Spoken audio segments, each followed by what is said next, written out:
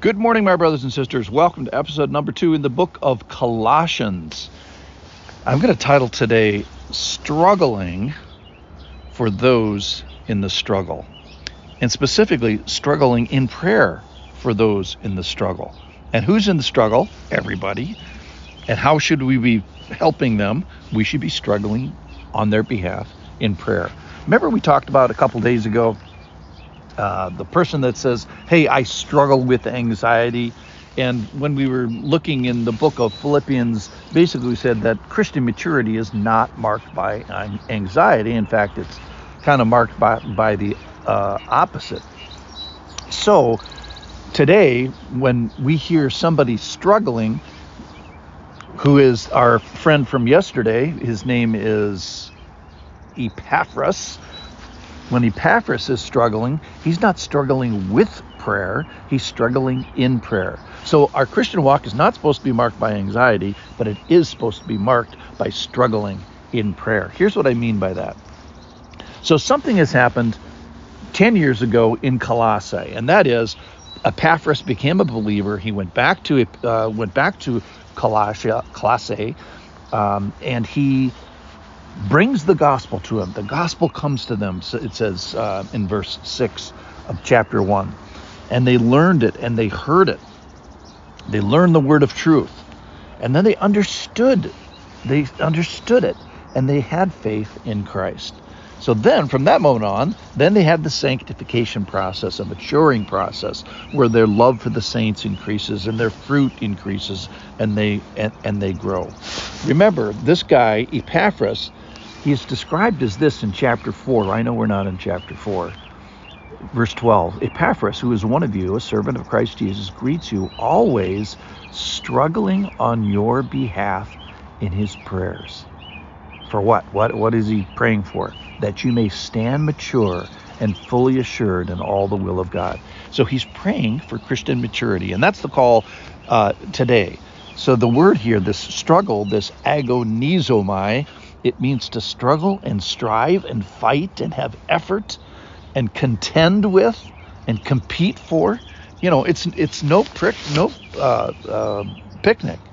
So here's my point today: is if your prayer life is marked by a struggle, that's good. Now, not struggling in prayer, but struggling in prayer on behalf of somebody. That's what the struggle is for.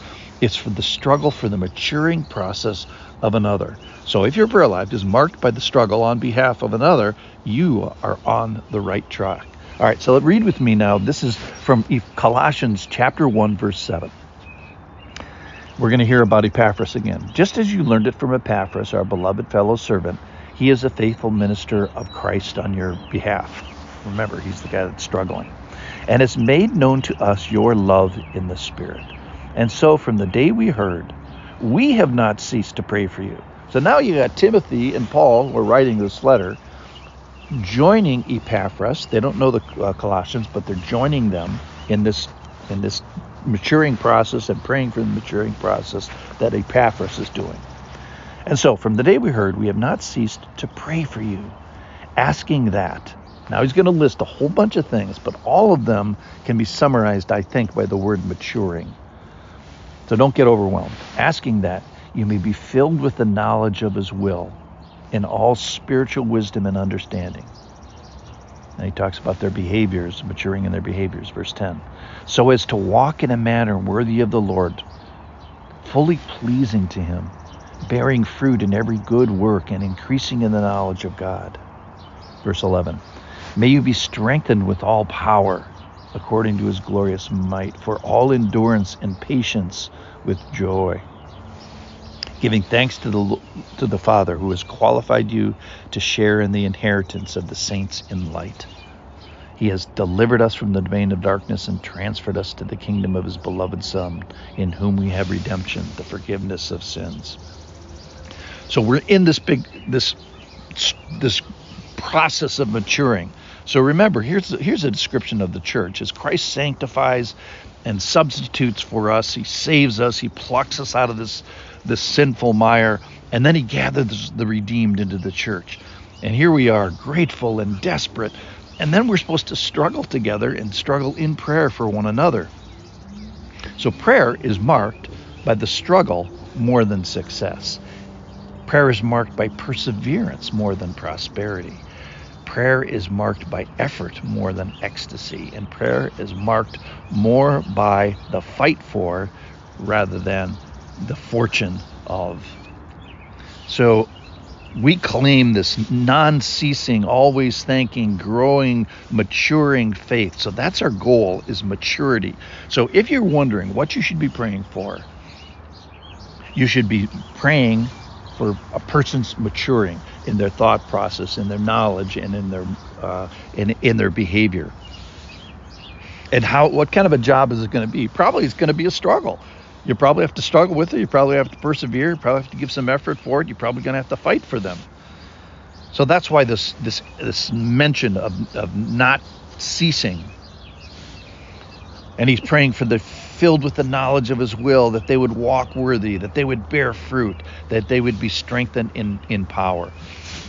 And remember, what he calls, he qualifies us for. I'm speaking of verse 12, giving thanks to the Father who has qualified you to share in the inheritance of his saints. So what he calls us to, he qualifies us for. What he says, he makes us sufficient for. And what he asks of us, he empowers. Now, he's doing some spiritually heavy lifting, I call it moving some spiritual furniture on our behalf. But we're supposed to also kind of do our job, which is to struggle on behalf of others in prayer. All right, so the main soundbite for today is to struggle in prayer for those who are in the struggle. Well, who's in the struggle? Everybody you know is in the struggle. So as we close this, what I'd like to do is ask you to think of one person who's in the struggle. Shouldn't be hard. It's everybody you know. And then join them in their struggle by struggling for them in prayer. And pray for this. Pray from their maturing process, whether in behavior and patience or in their mind. So as we finish, go ahead and struggle for a person who is in the struggle. Thanks for listening.